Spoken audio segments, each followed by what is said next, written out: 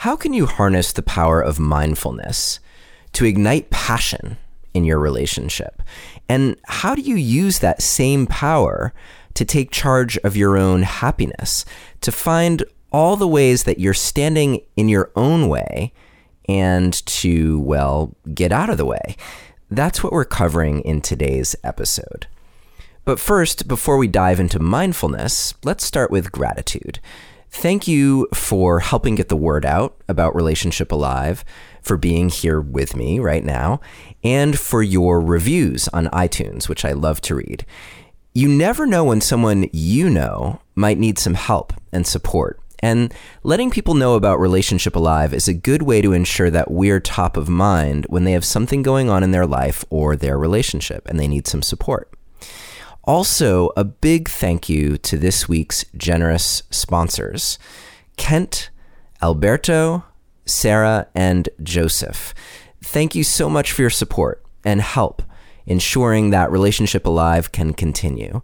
And if you are finding the show to be helpful in your life, please visit neilsattin.com/support or text the word support to the number 33444 and choose something that feels right for you.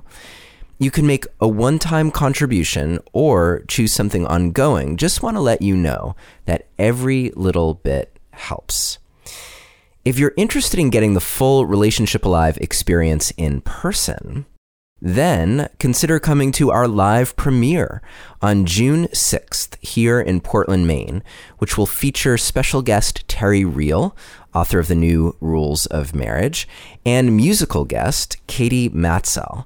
We have people coming in from all over the country to check it out, and it is definitely going to be a good time with a chance to have your questions answered by me and Terry Real.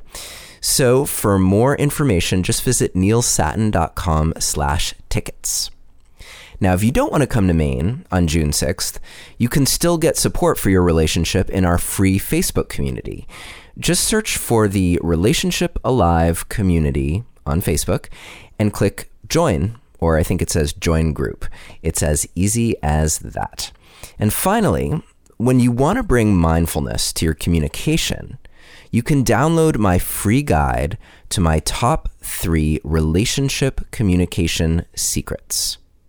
No matter what you want to communicate about, these 3 secrets will help ensure that you can deepen your connection, even if it's something super challenging. Just visit neilsattin.com/relate or text the word relate to the number 33444 to download the free guide. Okay, I think that's it. So let's get on with the show. Hello and welcome to another episode of Relationship Alive. This is your host, Neil Sattin. We've covered lots of aspects of how to develop true intimacy with your partner, how to communicate well, how to understand each other, how to get past your triggers. Today, I want to focus on how you can bring that mindful connection that you're developing with your partner into the bedroom so that you can have passionate, thrilling, sexual connection with your partner. Because often that's, if not part of why we're in a relationship, it's a big part of why we're in a relationship. In fact, recently I put the question out to the Relationship Alive community on Facebook. How important is sex to you? And there were very few people who said, yeah, it's not a big deal to me. Almost everyone, without a doubt, talked about how important a sexual, intimate connection was. So there's the intimacy, that's your closeness and your connectedness. And then there's, of course, your ability to bring that intimacy into the way that you connect in the bedroom with your partner. And today we have an expert in that very topic to chat with us. Her name is Dr. Cheryl Fraser, and she is the author of Buddha's Bedroom, The Mindful, Loving Path to Sexual Passion and Lifelong Intimacy. And Cheryl actually reached out to me and sent me a copy of her book, and I was just really moved by how simple it is and yet how powerful the results can be for you. So I'm really excited to have her here on the show. As usual, we will have a detailed transcript and show guide with relevant links. To download that, all you have to do is visit neilsattin.com/BB. That's the letter B and then the letter B, and that stands for Buddha's Bedroom. So I'm making it really easy for you. Or you can, as always, text the word passion to the number 33444 and follow the instructions. So let's dive right into the bedroom with Buddha and with Dr. Cheryl Fraser. Thanks so much for joining us today. Oh, it's so much my pleasure. So happy to be talking with you. Well, before we can get into bed, let's talk about the way that you start your book, which I love, which is bringing mindfulness to your relationship and the sense that our partners aren't there to make us happy, and how that desire for our partner to be that for us is at the root of so much unhappiness. So before we can really get into bed with our partners, we often have this obstacle of feeling the resentments that we've stored about them, or the abrasiveness that is actually an obstacle to the closeness, to the openness to being there with them in a sexual way. So how did you arrive there, and what's our good entry point here? I mean, maybe it's just with the Buddha and how the Buddha's teachings really do apply to the misery, the potential misery of relationship, as well as the bliss and joy. Well, I think that the short handle there is great love and great sex are all in our head. And that ultimately is absolutely true. When I'm in love with you, it's in my head. When I'm disgruntled with you, it's in my head. When I'm horny, it's in my head, even if it's in my body. That's why we can have an orgasm in our sleep with absolutely no physical contact. It's because actual eroticism and sexual response is also in our head. So the title of the book is a little bit controversial in some circles. I'm a card-carrying Buddhist, whatever that is. I've been studying for 25 years, and I teach Buddhism in long retreats, and I've studied in Tibet and India, etc. And Buddha's bedroom is a bit of a misnomer in that Buddha was a celibate monk after the age of about early 20s, when he left his pleasure palace and his concubines and his wife and his infant child to go discover the root of suffering. So why would we put Buddha in the bedroom? Because ultimately, the teachings of Buddhism, and whether you're a secular person, a Christian, Hindu, Muslim, whatever your religious or philosophical bent is, the beautiful thing about the teachings of Buddhist philosophy is they're simply about training your mind and looking at your experience, whatever your belief and religious system are. How do we bring that to love and sex, which is the root of your question? In essence, whether I'm happy or not happy is in my mind, and that applies directly to our relationship. So I'll give a very simple example. Right. Let's say after this interview, you and I have to drive somewhere. We've got a meeting, and we each go out to our car after we hang up from each other, and we've each got a flat tire. Okay. Now, what happens next is entirely up to our head. Do we have a tantrum? This is a terrible day. I'm going to be late for my interview. Oh, no, it's a disaster. Why does this always happen to me? None of that has anything to do with the tire. It's completely due to my mind's reaction to reality. Reality is I have a flat tire. So let's say I'm going to make me the bad guy and you're going to be the enlightened one here, Neil. Let's say I have a tantrum and I'm freaking out here in my little place. Oh, no, so, blah, blah. Meanwhile, Neil goes out to his car and is a highly civilized human being. He sees his flat tire and he goes, oh, okay, that happened. Well, I'll have to adjust my plan now. The difference between you and I is in our minds and our mind's reaction to reality. In that moment, I freak out. My mind goes into suffering and dismay and creates my problem, not the flat tire. You have the same real issue. The car won't work in the way you need it to here and now. And you simply go, okay, that happened. Reality changed. And I, Neil, I'm going to go with the flow and make a new plan. Call a friend, grab a bus, reschedule your appointment. This is so simple. We all know it from our daily experience that when we react to something, that's when we suffer. That's Buddhism 101. How does that apply to love? Well, let's say my sweetheart comes home today and he promised he was going to get cat food. Now, my sweetheart has adult ADD. He's a little bit forgetful. So let's say he promised to get cat food. I texted him, hey, hon, remember the cat food, because that's part of our relationship agreement around him forgetting things. And he walks in and we all know where this is heading. Blissfully happy to see me, gives me a hug and a kiss. The cat's meowing. Where's the cat food? His face falls. In that moment, reality is I have a person who's forgotten to buy cat food. That's all that's happened. But what happens next can often be, and I am not proud to admit I've gone there, oh, for goodness sakes, I can't rely on you. I texted you. Couldn't you just check the phone before you leave the store? What's the deal? I am suffering, but it's in my mind. It's certainly not in the cat food. It's certainly not the cat's fault. And arguably, and this is where it gets challenging, arguably my misery isn't because my partner did or didn't do something. My misery is because I don't like reality. I don't like the reality that they did or didn't do something. So to your point in your introduction about whether or not we ever are in the right relationship or can we be happy in our relationship, I'm fond of saying we all marry or fall in love with the wrong person if we expect them to make us happy all the time. And the first quarter of the book really is about this teaching of examine your mindset and don't change your mate, change your mind. And for most of the small and arguably the medium distresses in our relationship, sexually, romantically, communication-wise, how we handle the chores, how we handle our commitments at Christmas time, whatever it is, the small and the medium distress, pain, annoyance, anger, most of that we can get on top of if we work with our mind. We can say, oh, I'm so frustrated with Neil right now. I can look at my mind. I can look at the emotion. I can feel the emotion in my body. I can look at the story. Neil's so unpredictable. He makes promises and he breaks them. And I can, harness that in and ideally calm my body, calm my mind, do a stretch, do a little meditation, go for a walk with the dog and come back and say, hey, babe, I need to talk to you about something that's really bothering me.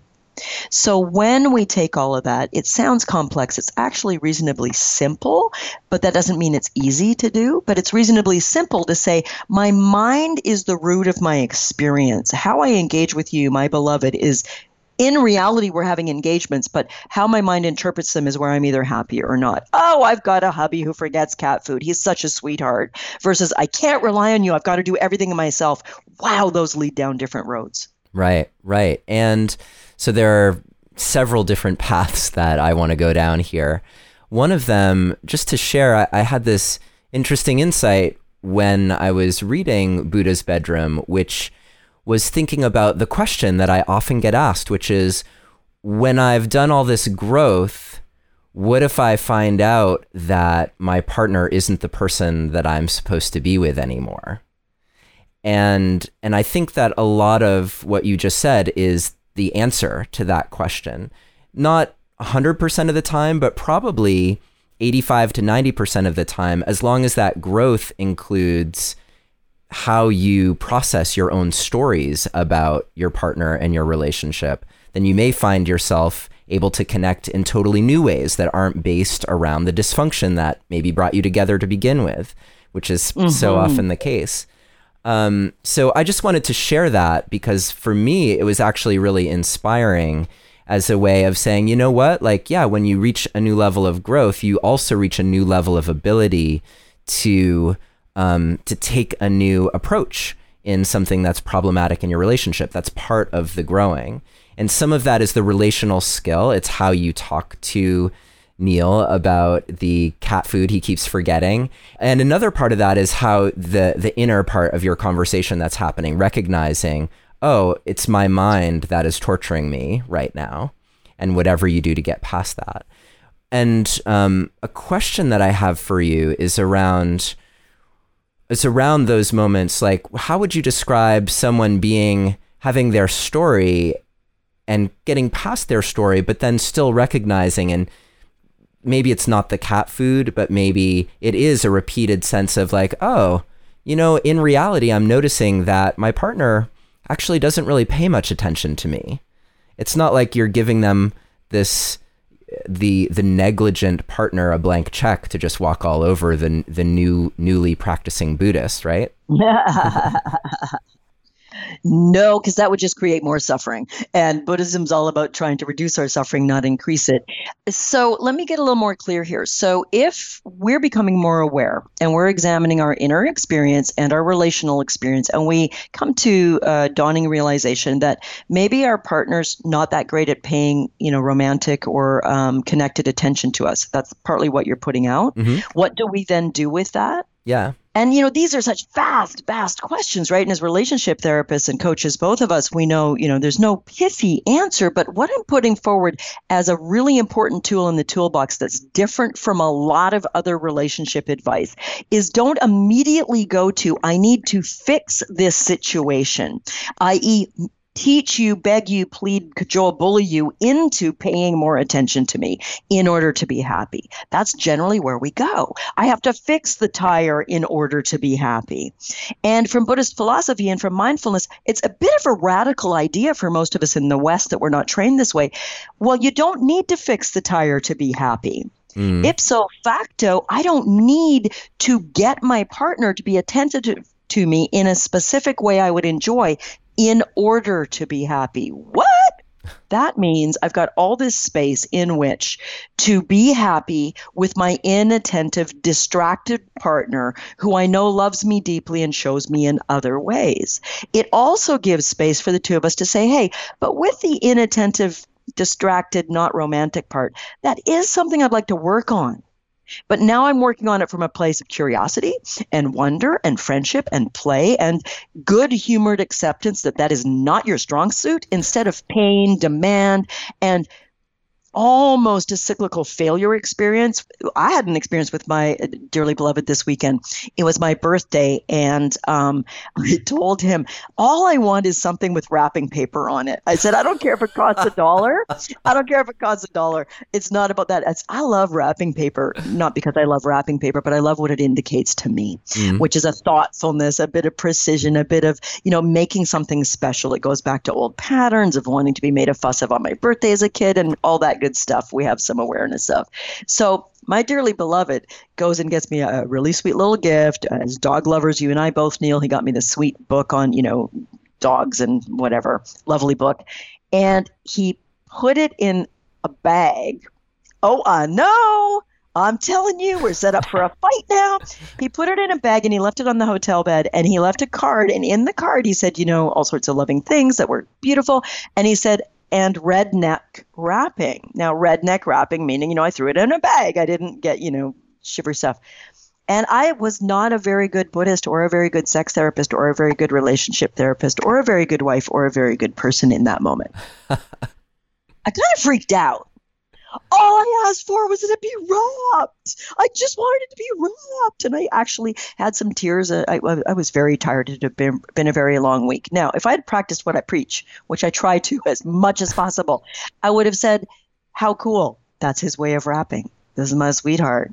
It's kind of funny. It's kind of cute. It's kind of quirky. We're different people. So just to bring this back together and to summarize it for our listeners, when I accept responsibility for my mind's reaction to reality, it frees me up to accept reality the way it is and be not upset. It also frees me up to say, okay, I'm not really upset, but hey, can we talk a little bit about the wrapping paper in the future? And what I would really love is on special occasions, if you got paper, because it's symbolic to me, it just lights me up, and you'll get great return on your investment because I'll be so thrilled. And but instead of doing it from a place of pain and hurt and the place we usually dialogue about problems. So I don't want listeners to think, oh my goodness, I have to accept every shortcoming in my relationship now from now on because it's my fault that my head isn't happy with it. No, that's not what we're saying. But we're giving people a super powerful tool to add to the way we usually do relationship. Work on our head as well as the interaction between you and I. And find a way to be happy and joyful and horny and in love and curious, regardless of what's going on for our sweetheart. And then maybe take their hand and ask them to jump into that playground with us when we're at our best. Cajole them out of their stuck place instead of trying to berate them or guilt them or harangue them out of that place, which I think you and I have both experienced professionally and personally doesn't work all that well. Yeah. Yeah. As soon as we're coming at people with what in the dog training world we'd call negative reinforcement, as soon as that is happening, they're going into their shame and feeling unworthy. And that's not a place where any good problem solving is happening. And certainly where the connection also isn't happening. Yes. I love that example that you gave, because your husband clearly, he was thinking about that. He was probably thinking that he was getting at what you were asking for. Like, he acknowledged it even, but he didn't really get what you were asking for in the end, because what you wanted was fairly simple. But he missed that point. Yeah. Yeah. And I love him anyway. And we redeemed the weekend, and often it wouldn't have gone that way. But, the trifecta was there of exhaustion and working too much and hadn't had much time together and all that stuff. I'm a human being in relationships. So are you. My private practice therapy office is upstairs from my home. You and I are speaking from my home right now. And I often say to my beautiful patients I get to work with, the couples I work with, there's upstairs Cheryl, and she's awesome.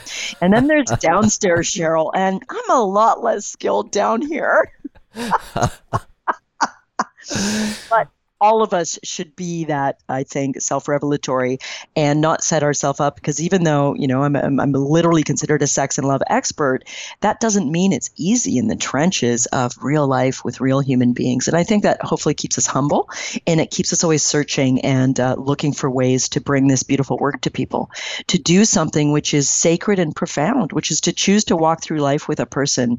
And we learn, if we're older than 16 or so, that it's not as easy as we thought it would be, and that soulmates don't exist, and that Walt Disney sold us a bill of goods, and we should all sue him. That there is no happily ever after, at least not all by itself. Well, I think they have some money, so maybe we should put a class action suit together and go after Disney. Yeah. And I think this is so true, that what we're after is not this idea of a perfect relationship where nothing ever goes wrong. In fact, my latest catchphrase has been like the perfectly imperfect relationship. That's part of it. It's not that nothing ever happens. It's how you show up, how you handle those things that inevitably go wrong, that show you how strong you are. And actually, I think is just as valuable as those blissful bedroom moments are the moments where you survive something with your partner that was tough, that maybe in the past would have really derailed you, and you realize like, wow, we did that in 5 minutes, which would have before taken us 5 days or 5 months. And that's a real beautiful level of resilience that you only get to if you're doing the inner and the outer work that you're talking about. Yeah, there are no easy relationships other than maybe in the first few months. And it's the work and the joy and I think the old-fashioned wedding vows are so profound, better or worse, richer or poorer, sickness and health. And I love us to remember that's love, not you're so perfect and you'll keep me happy forever. Yay. I mean, that's naive and it's not bad. Goodness knows I'm not anti-romance. I love romance, but I love reality too. Yeah. So the first part of the book, and we'll probably move on to passion and stuff now, but the first part is sketching out the fundamental philosophy of using your mind in the way we've been talking about as one way to approach your relationship, to increase your happiness and your connection, and avoid the pitfalls of having your day ruined because there's a flat tire. Because nobody's day is ruined by a flat tire. Your day's ruined by your mind. Yeah. Not the tire. And I want to highlight too that you offered this really profound view of self-responsibility, that it's not only about your happiness, it's also about your horniness or about your awareness, your attention to a quiet moment. It's what you're bringing in every single moment to that moment is something that you have a say in, that you can bring awareness to. And what I love about these kinds of conversations is that now that you have heard us say this, you will not be able to experience the moment the same way ever again. You will experience it and you'll recognize, oh, wow, I'm really unhappy right now. And it will give you the opportunity to ask yourself, like, what is my story that I'm telling myself right now? Yes. Yes, the phrase I use in the book that I bet you resonated with is we are story making machines, Yeah. right? I know that you do that a lot in your work and you're teaching on this podcast and your other venues. It's so important. What's the story right now? And is it working for me? Yeah. If the story is, you're the worst husband ever, and all I wanted was wrapping paper, and nobody loves me, that's a dumbass story. I mean, what good is that doing me? What good is that doing for the evening? And sure, we're flooded physiologically. We've got biochemistry going on. We all know that when we're in this story, it's not always easy to snap our fingers and change the page. Fair enough. But at least when we can realize we're stuck on a yucky page of the book and this story is destructive, we can at least begin the process of stepping away, calming ourselves, finding our grounding, maybe hugging and holding our partner, letting our parasympathetic nervous system take over the sympathetic fight or flight, calm ourselves, and then we can probably turn the page to a blank page and start again. Yeah. Not easy, but profoundly beautiful to take that as a challenge personally and with our partner if they're willing to engage in some of that study with us. We can do it with or without them being fully on board, like much relationship work. But to say, I'm interested in rewriting my love story one mindful breath at a time is how I sometimes put it. I love that. I love that. And as we bring our attention to the moment, this is like a perfect segue, I think, because for one thing, I think a beautiful remedy for those really triggered moments is how you presence yourself. You know, our limbic system is lost in this sense that the tiger is chasing us. Mm-hmm. So being able to bring yourself into presence with your partner and talk about what is literally happening, that's, I think, part of the mindfulness you're advocating for is you separate your story from what is actually happening, what the reality is that you maybe don't like. But this is reality. And then that can bring you into like, I'm here in this room with my partner. They're standing in front of me. We're both breathing. The cat is meowing. Whatever is happening, that brings you back into the moment. And once you're there, all those systems start to come back online. And now let's talk about how being in the moment is so important to revitalizing the sexual passion that so many people lose. And I'm putting lose in quotes because I love how you talk about how it's never really gone, that it's there within us. So how does our mindfulness and being moment focused get us back into passionate connection with our partner? Right. Oh, my favorite topic. So the first chunk of the book is laying out what we've been talking about, the mindset and some of the fundamental teachings of how to use your mind to interpret reality and be happy regardless of reality, flat tire or no. Then I chunk it into what I call the passion triangle, and I'll briefly lay that out, and then I think you and I are going to focus on one or two key pieces of that.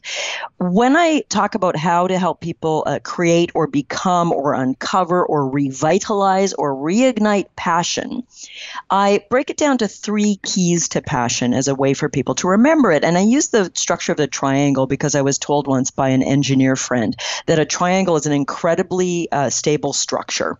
And if you want to build a big building, you want to build it on the variation of the idea of the triangle, all sides leaning on each other, strongly unshakable. Isn't that what we want to build in our love life? All 3 sides of our relationship leaning on each other, strong and unshakable. What are the 3? I'll name them. I'll briefly describe them. I talk about intimacy being the base of your triangle, thrill being one side of the triangle, and sensuality being the other side. And intimacy is what a lot of your work and my work covers, Neil, which is I don't use intimacy here as a euphemism for sex. I use it as psychological, emotional communication, even spiritual connection, that sense of knowing each other and being known. Right. What John Gottman and team call love maps, which many other people just talk about. I feel seen by you, heard by you, ups and downs, the little stuff, the big stuff. True intimacy grows over time, months and years, through what you were just talking about, the ups and downs, the things we go through, and maybe we can stand in the middle of it and survive. Intimacy, key to lifelong passion, because the kind of passion I'm talking about isn't just a wild weekend. I'm talking about sustainable, fluctuatingly alive passion, sexually, emotionally, romantically, and spiritually. So intimacy is really important. We probably won't talk a lot about it for the rest of this conversation, but a chunk of the book is talking about how to bring mindfulness to your intimacy and communication practices, mindful apology, things like that. Thrill and sensuality are what I think people really respond to as ways to think about their relationship that are cast in a slightly different manner than maybe they've heard before. Thrill, I'm talking about the ineffable sense of butterflies in the tummy and a rush of lust or excitement through our mind and body that most of us experience very easily in the beginning of our relationship. When we're dating, we're beginning to fall in love.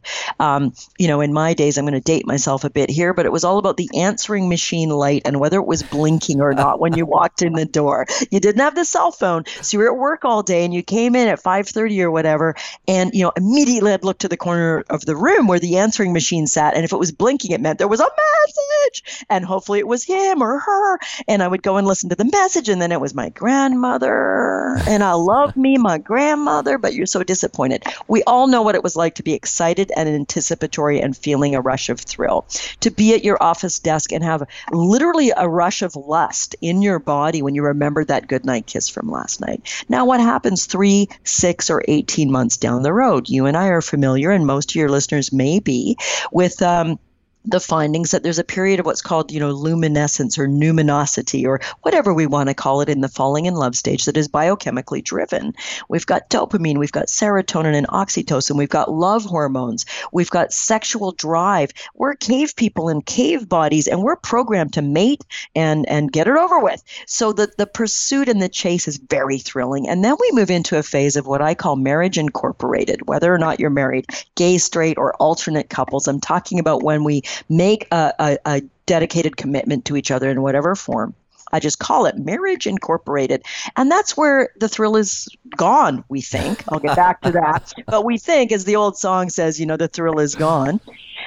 And we're doing okay. I love you. You love me. We've got the kids, the dogs, the horses, the cats, no cat food, but, whatever, and so on.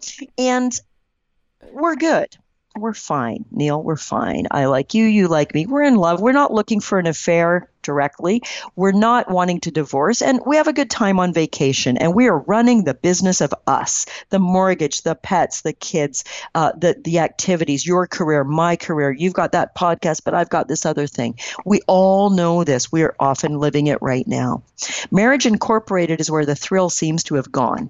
And we're in contentment. Now, that's a natural phase. My work's about bringing the thrill back, reinfusing marriage incorporated and turning it into passion incorporated. I'm going to get to sensuality with you probably a little later in this conversation. So let's stay with thrill right now. Great. A reminder, the three are intimacy, thrill, and sensuality, because you asked me a key question, which is how does the mind or mindfulness or paying attention relate to thrill? In every single way.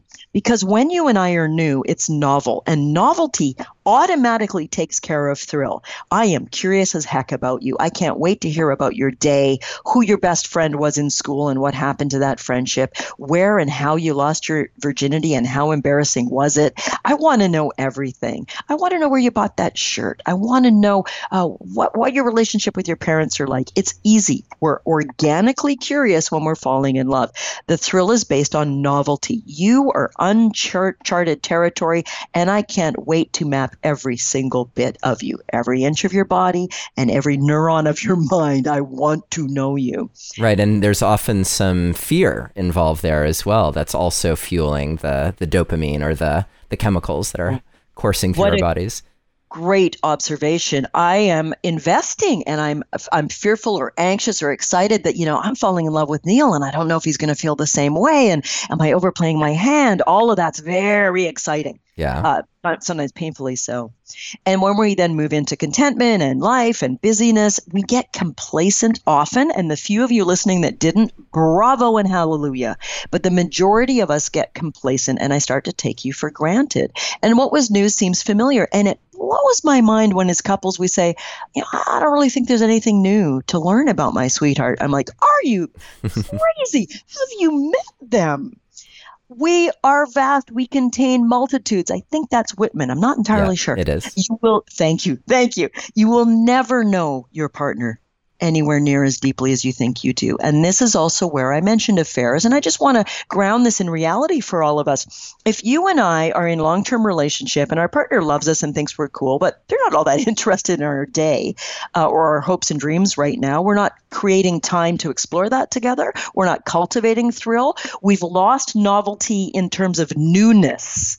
And we're not creating novelty with our mind and our activities. And then you and I meet someone at work or at play or at a conference who's interested in what we're interested in. We have a fascinating conversation that is so often the grain of an affair possibility, someone finding us fascinating. So the work I bring with bringing mindfulness and the Buddhist philosophy to our love and sex life is create novelty all over again by what you so cleverly summarized a little bit ago in this conversation. If I show up here and now with you in this moment, you're freaking fascinating. Even if I've slept next to you for the last 26 years, even if I believe I know everything about you, you are filled with surprises if only I have the eyes to see. Mm-hmm. And I think a very simple way to make this relatable to people is, let's say you and I love chocolate. And I am able to gift you with a tiny sliver of the most gorgeous, Belgian truffle in exactly the flavor and style you would most love. Even as I say this, my mouth starts to water a little bit, and probably yours and probably our listeners. And I give this to you and I say, Neil, I want you to take your time and I want you to just bring this to your nostrils and have a little scent. And you're like, oh my goodness, it smells delicious. And then I ask you to just place it on your tongue, but just leave it there just for a few seconds. And it starts to melt a tiny bit. And then I ask you to roll it around and it's silky and it's smooth. You've got texture. You've got the orgasmic flavor explosion. And then you just enjoy it. You take time, you swallow, and it's gorgeous, right? You're killing me. Right after this, I'm going truffle shopping. And I bet what you do not say to me is, yeah, whatever, I've had a lot of chocolate before. And the reason is you're just showing up here and now with that sliver of truffle. And you're experiencing it as though for the first time. And if you've had thousands of chocolate, if you have a 2 chocolate a day habit, this moment is gorgeous if you focus on it. The power and the eroticism of attention. Now, if you were to, and let's do this together right now, I want you to take your hand and everybody listening and just gently stroke the top of your other hand with the fingers. I'm using my right hand fingers. I'm stroking the top of my left hand. I'm closing my eyes and I'm focusing on it for a few seconds. And it feels very powerful. Yeah. Simply because of the special sauce of attention. Imagine kissing like that. Imagine someone licking our thigh like that. That's the way it felt for the majority of us in the beginning when we were exploring each other. We were locked and loaded on that sensation, and it was so alive, and it was so erotic, and it was so romantic. Not just because it was new, but because we were paying attention. Yeah. Novelty makes it easy to pay attention. Familiarity does not make it easy to pay attention. The first time you drive a tricky mountain road, you pay a lot of attention. If you've driven it 4,000 times because your house is at the top, you stop paying attention. So what's the point of all that? If you want thrill here and now after 27 or 48 years or 30 days or however long it's been, it's your mind paying attention to this truffle, this kiss, this conversation with you, this description of your business meeting today that makes it alive and passionate. Interest makes us fall in love over and over again. Interest and attention and mindfulness make thrill perpetual instead of simply part of the first few months of our relationship. That part comes automatically. Enjoy the heck out of it. I love falling in love. I love the rush of all that biochemistry and projection and craziness. And when I counsel people, when they ask me what to do about it, I'm like, enjoy the freaking ride. It's a roller coaster, but just know you're on a roller coaster. It's amazing. It's intense. You're in an altered state of consciousness. The biochemistry of falling in love literally mimics the biochemistry of obsessive compulsive disorder in functional MRI machines. We actually are mentally ill when we're falling in love. Enjoy the heck out of it. And then when it starts to settle, change, shift, and some of the deep work starts to happen and it's no longer so perfect, that's where we can say, okay, I am interested in boarding the roller coaster volitionally over and over again through our decades together. That's mindfulness, that's choice, that's effort. That's how we can begin to keep thrill alive forever. Great. Yeah, that's exactly how you take charge of your story. So if you're able in the moment to remind yourself, just like I had the ability to choose happiness in this moment, even no matter what the circumstances are, now I also have the ability to choose attention and to put my attention into this level of fascination. And where my mind went, strangely, was not that these words are necessarily connected at all, but I was thinking about fastening, like you're fastening your attention to someone, so you're fascinated with them. And the way that brings you into joy also, I think, takes you out of that realm of wanting someone to fulfill your expectations. So, and this, I think, goes into the sensuality piece, right? Because when you're in the moment and you're fascinated and you're just enjoying that last sense of the chocolate on your tongue, like, you don't want that moment to end. You're not really thinking about the next piece, right? If you're able to bring your intention in that fully. And where so many people get lost, I think, in especially when there's a disconnected state where we've been in relationship for a long time and it feels like the chasm between us is vast. I don't even know how to get to being sexual with you because I'm so wrapped up in business and the kids and the dog and the cat food. So, but the way, it's like such a quick bridge is to be able to give your attention like that to your partner and to find that fascination. And then it's almost like that question of how do we get to the bedroom in some respects becomes a lot less important because you're enjoying that moment potentially almost as much as you would enjoy the bedroom. Yes. And it gets you into that enjoyment, which leads you into maybe more of the sensual experience with your partner. Yes, I want to comment on a few of those great observations. Before we move into sensuality, I love the idea of fastening and fascination because there's actually a fairly esoteric Buddhist word to describe deep concentrated attention, which is called vitakka, and it means to tack onto, which is to fasten, where your attention kind of gloms on to this breath and it's unshakably there. So you're intuitively really on that point there, Neil, of fastening and fascination because you're the totality of my experience in this present moment. I am focused on you, the truffle, the business proposal, the kiss, etc. The other thing is sensuality is the word I chose on purpose. And again, you've intuitively picked up on this. I didn't call the third side of the triangle sexuality because sensuality is a much broader field in which to play. All five senses, touch, taste, sound, smell, and vision.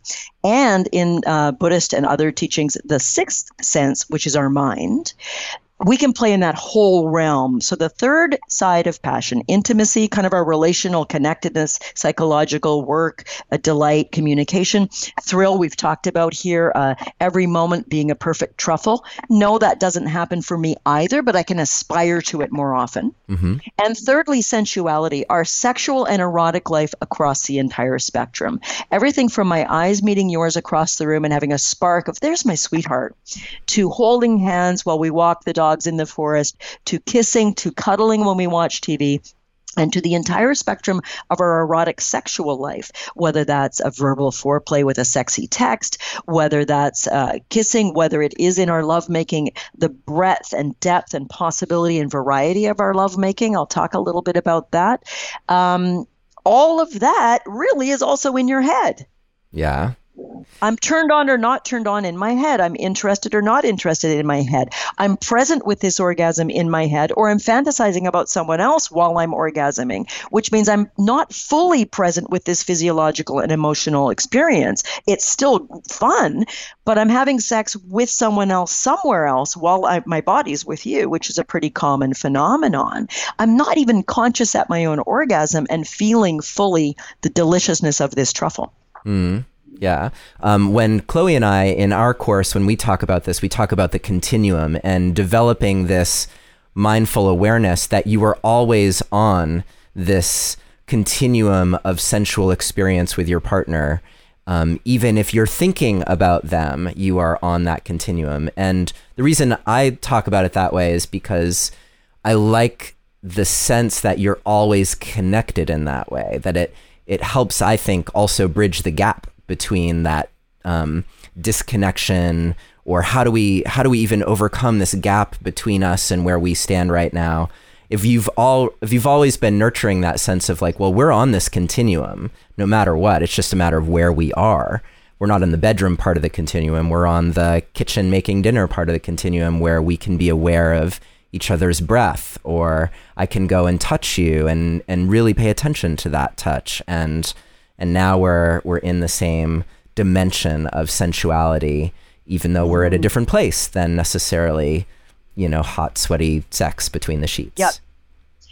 I am so happy that you teach it that way and help people come to that understanding. But I'm going to have to say, unfortunately, in my experience, not a lot of couples are doing what you're promoting there, and that they don't experience it as a continuum. They experience it as our relational life and our psychological life and our, loving each other life. And it's like, boom. And then there's our sex life. Yeah. And it's not experienced as a continuum. So I think a lot of people would say, I love making dinner with my sweetie, and we're kind of laughing and joking, and we're listening to oldies and dancing around the kitchen. But I'm not connecting that to sex. And that's what you and I, in our own unique ways, are attempting to encourage people to do, which is, oh my goodness, the state of sexuality in long-term relationship is really poor. There aren't any very good surveys that give us a real glimpse into what's happening in long-term relationship bedrooms. But clinically, and the best of the surveys and research that's out there, I would suggest the majority of long-term couples are having sex maybe a couple of times a month. And it is something they're neglecting. It's something that they're not even necessarily avoiding, although that can be the case. It's more like passive. There's so many other things going on. So many other things. Fatigue and Netflix, the biggest killers of sex ever. Maybe there's another class action suit there, but I'm Canadian and we're not litigious. When we spill coffee, we just clean it up. We don't usually sue, but I don't know. I mean, we're obviously teasing. Neither you or I want to sue anybody, but humor is also good in love and sex. Here you go. And in the Passion Triangle for Sensuality, I just want to offer a few teachings that I think will be super helpful for people listening, and hopefully very reassuring for people in long-term relationships who are not having much sex and have very little spontaneous desire. They're not just like, oh, I want to jump your bones right now. That's sort of the old thrill phase for a lot of us, the early roller coaster phase. I want to let people know there's some very important research. Rosemary Basson at a UBC in Vancouver, Canada, she works with a new model for female sexual desire. People can look her work up. But here's the take-home message that's reassuring. Her research indicates that the majority of long-term couples start making love from a place of sexual neutrality. Now, what does that mean? It means the majority of long-term couples start making love when neither of them is particularly in the mood. They're not turned on and horny in the body. I call that physical arousal. There's different language for these. I'll use mine, how I break it down to make it relatable to people. So they're not physically turned on. And they don't necessarily have mental desire, like, oh, I really mentally feel like making love. Often they have sex because it's like, dang, honey, it's been 3 weeks. We should probably have sex. Yeah, we probably should. And that does not sound romantic, but I tell you what it is. It's real. Mm-hmm. I had a patient, a gay patient, lesbian patient last week say to me, she and her wife hadn't made love in 4 months. And I'd been encouraging her to really, attend to that and open up those possibilities. So she was really excited because they'd made love. And she said, oh, Cheryl, it was so great. I was snuggled in, and I'll call her wife Jane. And she said, Jane had her back to me. And then Jane said, do you have your mouth guard in yet? That was the big move. That was the big move, man. Do you have your mouth guard in yet? And we laughed, my patient and I, because we thought, right on, baby, that's real life. And she said, oh, I don't. And the rest is great. Why do I make that point? Because that's real life. So rest assured, if we're not feeling spontaneously lusty or really in our mind, oh, I really want to make love, that is normal and okay. And so one of the things I suggest to people, it's not a novel idea. Your guest a few episodes ago, Tammy Nelson, suggests the same thing as many wise people. You probably do too. Make a once a week sex date. And make that be unshakable. Like Monday night, we make love, whether we have a headache, whether we're super tired, whether one of the kids has the flu. We make love, whether we're into it or not. Now, the only reason we won't is if really through illness or a business meeting, we consult each other and say, hey, babe, I'm not sure I can make our Monday night sex date. Are you okay if we move it to Wednesday this week? Because that way you start making love, touching, kissing, have a hot shower, have a bath when you're not in the mood. Don't wait till you're in the mood. In fact, I like to counsel people to, one of my catchphrases is never say you're not in the mood ever again. And what I'm saying by that is it's okay if you're not in the mood. No one should be in the mood if you're making scrambled eggs and thinking about your tax return. Tax day in the States today, right? It is. And someone comes up and wraps their arms around you from behind and kisses your neck and says, hey, baby, what do you think? It's like, I'm not in the mood. Worst thing to say ever, even though it's true. Instead, I suggest people say, not right now, babe, ask me later. It's a very different energy. And it acknowledges what we're talking about right now, that waiting until you're in the mood to have sex means you probably won't have very much sex. Versus, I have a couple who's working with the weekly sex date just for the last 3 weeks, and they were having sex maybe once a month. They like sex. They have successful sexuality together. They were just busy and tired. But they made a weekly sex date, and they've made love 5 times in the last 2 weeks. Because the sex date on Monday kind of got everything warmed up. And then Saturday morning was like, hey, let's have a quickie. That's not true for all of us. But what I'm saying is this is also the practice of mindful attention. If we're not paying attention to our sexual life on that continuum, as you so beautifully put it, if we don't bridge the gap in our continuum from you and I in our humor, in our playfulness, in our parenting, in our going to the symphony, and all the other ways we are, if we don't remember we're naked under these clothes, if we don't remember that the unique thing about you and I, if we're choosing a variation of monogamy, is that sexual contact is unique to my relationship with you. And we're neglecting it, and we're expecting it to take care of itself, and we're buying into the myth that the thrill can't last forever, and it's normal for sex drive to wane.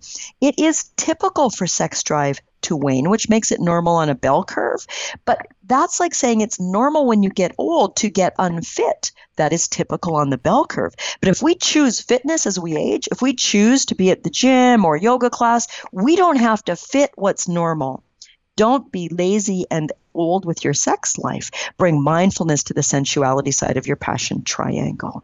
And it gets so much bigger than that. We probably don't have time to go into it, but I want to at least mention to people where it gets super juicy to use your mind in your lovemaking is the aspect of tantric sexuality, transcendent mind states in my lovemaking with you, where the sense of you and I dissolve and the orgasm turns from its typical physiological experience, which is actually pretty puny. The average male orgasm lasts 7 seconds and the average female orgasm lasts about 20 seconds. That's a pretty puny amount of pleasure, as great as it is.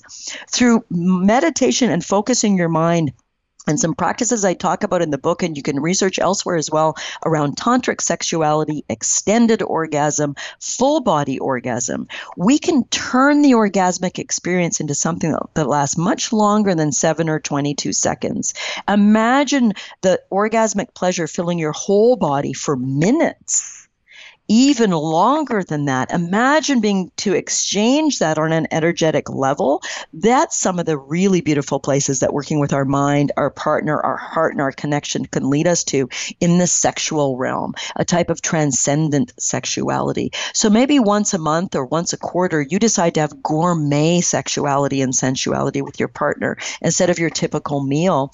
And I talk about that in the latter chapters in the book, because why don't I talk about them in the beginning of the book? Because if you try to practice tantric sex without clearing up some of your unfinished business, learning to communicate better, enjoying cooking dinner together, remembering your partner's fascinating, and all the things we're touching on today, Neil, you're not probably going to have a 15-minute transcendent orgasm. Don't be greedy. Put in a little bit of groundwork.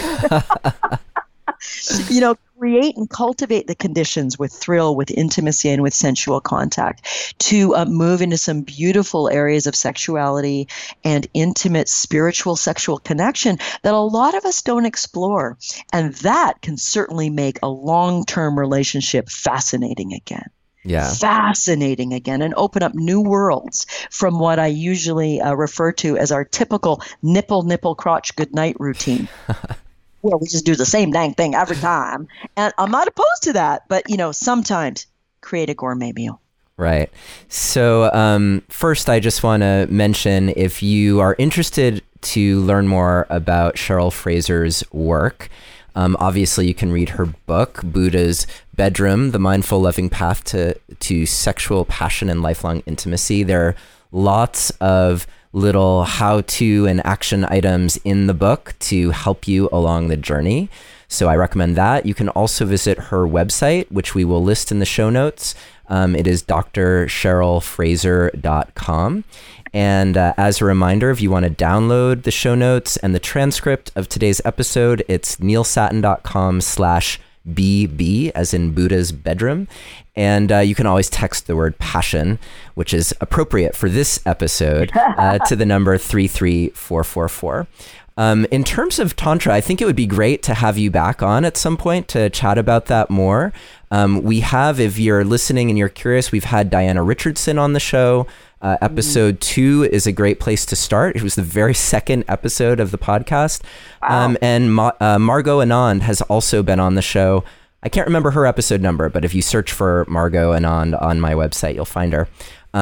Two amazing tantric practitioners who can at least start the conversation with you with what we're talking about today. Beautiful. Cheryl, I'm wondering if you, because you offer on your website, the people can sign up and get free stuff every week. You offer little love bites that give people a piece of something to work on or to take action on or to help them think about their relationship in a different way, which is, I think, really helpful to have those like bite-sized actionable items. You talk a lot about Tantra. I do. It's critical to have bite-sized action items because, as we talked about, complacency, familiarity, fatigue, and Netflix and everything else gets in the way. So they're called love bites because they're meant to be small bites of digestible. Some of them are 2 seconds, 5 seconds, 30 seconds to read a little reminder for your love this week. So that's how I try to help each of us, myself included. My sweetheart and I read my bites and try to put them into practice. We've been there, yeah. Yeah, if people want to learn a little bit more about Tantra, I would start with the episodes you've suggested. And I have a 10-minute free video on my website as well people can watch just to get a sense of what is a tantric orgasm and how is it different. And that's a lifelong exploration that I welcome everybody to engage in. And yeah, I'd be delighted to dedicate a whole episode to that in the future. It deserves a bit more of an arc so we can teach people some techniques on your show here and have them start with that. But don't lose hope. There are worlds to discover sexually, emotionally, romantically, and conversationally with this person you think you know everything about. So there's one little bite that I'm wondering if you could offer our listeners today. I'm wondering if you can offer something for, like, let's say you have that sex date on your calendar, and, I have 10 different ideas here, but I'm hoping you can offer one thing that brings people into the sensual dimension with their partner, something simple that helps reignite how they experience their partner this way, how they can invite their partner into the experience of them in a sensual way. What can you offer our listeners today as sort of their, like, a little take-home bite that they might try? Beautiful. Try this at home. There are a lot of ideas, but the one I'm going to offer right now is pretty simple, but very profound, and very few of us do it, which is on your erotic date this week, take at least an hour and break it into 2 30-minute segments, and it can be longer if you wish, and do a giving and a receiving of erotic touch with the rule that you're not allowed to touch the overtly sexual zones. So no genitals, no bums, and no breasts. And how that would work would be the following. Flip a coin as to who goes first. Whoever wins the coin toss is the receiver first. And the receiver lays down on their back, nude, their eyes closed. You can use candles and sometimes soft music without lyrics is nice to help relax the receiver, give them something to kind of let their mind dream on. And the giver, you probably did this when you were falling in love and wildly sexual, but you probably haven't done it in a long time. It gives you 30 minutes to explore your partner's body with your fingers, with your tongue, with your hair, with a feather, with whatever you like, to just explore that body. When's the last time you licked the back of your partner's knees? Everybody listening is going, about 17 years. I think we probably did that time we went to the cabin for the dirty weekend. Anyway, so giving and receiving erotic touch. The receiver, use this as a mindfulness practice. There's more description of that in the book and in some exercises I've given, as you mentioned, to do this with your partner. But as you're lying there and your mind's racing about this and that and thinking and being distracted the way minds are, unless they're very well trained in meditation, try to refocus. Every time you notice you're off in your head, try to refocus on, okay, Neil's fingernails are scratching along my kneecap right now. And just focus on trying to experience that as deeply as you can. Mind races off, come back. Oh, now he or she's nibbling on my neck. So you're learning as the receiver to really start to pay, and this is preliminary, it takes some practice, really starting to notice the actual sensory experience without story. That can lead to persons who have difficulty with orgasm, erection, premature ejaculation. This can help with that down the road, by the way. Then at the end of the time, when the timer goes off, you thank your partner as the receiver, and you switch and you become the giver and you explore your partner. So you're doing multiple things here. You're training focusing on your partner when you're the giver. You're training on focusing on your own experience when you're the receiver. You're training on exploring the sensual body away from the usual, as I call it, as you heard, nipple, crotch, good night points that we're used to diving for. Nothing wrong with that, but we're expanding it. And we're looking at creativity, we're looking at eroticism, and we're looking at making it more interesting. Because if we fell madly in love with a new person or into the taboo of an affair, that sort of exploration might come naturally. All we're doing is creating it here and now with the one we're with. So there's an idea people can do, and I'll make the implicit explicit. For this exercise, you could either then stop, and that's the end of your sensual date, or you could take it into lovemaking if you wish. There's different reasons to do either. But it's really about erotically exploring. And let me just finish by saying a sex date doesn't mean you have intercourse or either person necessarily has an orgasm. It means it's an erotic experience that involves nudity, touching, and connecting in that way. And that's a real relief for exhausted bodies too. Our sexual date might be we play, we touch, and one of us chooses to have an orgasm and the other one says, I'm completely satisfied right now just with playing and kissing and helping you as you touched yourself, etc. There's no right or wrong. It's the mindset of exploration and the willingness for, if it doesn't go well, to just begin again with curiosity. Yeah, I love the permission that you bring to how you approach this kind of time together. And it's interesting because when I said the word permission, I'm also thinking about the permission to say no. And so there's, even though, for instance, like you just mentioned, in this exercise, you might say that the genital areas are off limits. If you have points on your body that are triggers for you, it's okay for those to be off limits too. Like you can set rules so that you feel safe enough to have this erotic but not explicitly sexual interaction with your partner. Yes. Create safety for you. And I love that too about when you mentioned the never say I'm not in the mood. And what you offered was to say, not right now, how about later? That really reminds me of the Gottman's work around the power of saying no and both people having permission to say no, but it's not a no never, it's a no and, or a no, let's do this instead. And I think, speaking scientifically, they proved mathematically that the more that each person feels free to say no, the more sex they actually have, ironically. So I love that you incorporate that into your work. And And hopefully, if you're listening, you'll get a date on the calendar with your partner for this week even. And if you are not partnered, you can do that for yourself as well. You can have the self-exploration or find a good friend. But you could definitely do that with yourself as a way of exploring your own erotic inner experience and connection to self. Yes, I'm so glad you mentioned that. And although the book is written primarily for couples, everything in it applies to those of us when we're not in relationship, particularly around discovering our own mindsets, our own erotic potential, our own mindful touch.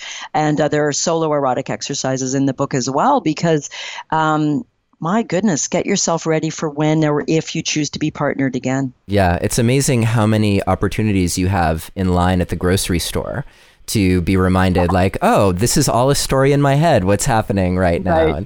Right.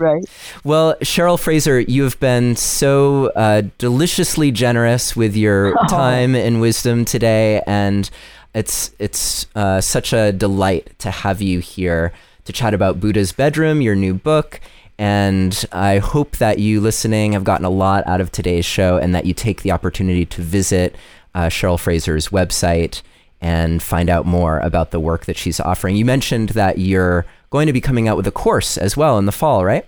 Yes, I am. Mid-September, I'll be debuting an online course for couples, 8 weeks on this material and more that couples can do at home. I think the way a lot of your work is so important, that we create work that people can do from home, because they can't necessarily arrange their lives, their childcare, their business lives to come at the same time to a therapist's office for deep work. And I've been looking for ways to offer deep work to people. So that's debuting in the fall. And anybody who goes to the website or signs up for Love Bites will get all the information on that when it goes live. I'm very excited to work with people in that medium. Great. And if you download the transcript of today's episode, then we can also let you know when Cheryl's course becomes available. So some incentive to grab the transcript. Dr. Cheryl Fraser, thank you so much for joining us today on Relationship Alive. It's been so great to have you here. Thank you so much. And thank you for the work you do, Neil. And, people may often take for granted the plethora of profound, free, amazing, accessible content out there. So I encourage people listening to support this podcast and other great podcasts out there that bring this amazing work to us that we didn't used to be able to get so easily. We're all very blessed. Thank you so much. Thank you for listening to another episode of Relationship Alive. If you like what you've heard and want to make it easier for other people to find out about us, please take a moment to subscribe to our podcast and to rate and review us on iTunes. If you have questions or comments or want to continue the conversation, you can always join our Relationship Alive community Facebook group. And for more information about today's episode, visit us online at neilsattin.com/podcast. Or you can always text the word PASSION, PASSION, to the number 33444 for more information. Finally, do you have a burning question that you're hoping we can have answered here on Relationship Alive, either for a future or past guest? Let me know and I'll see what I can do. Take care and see you next time.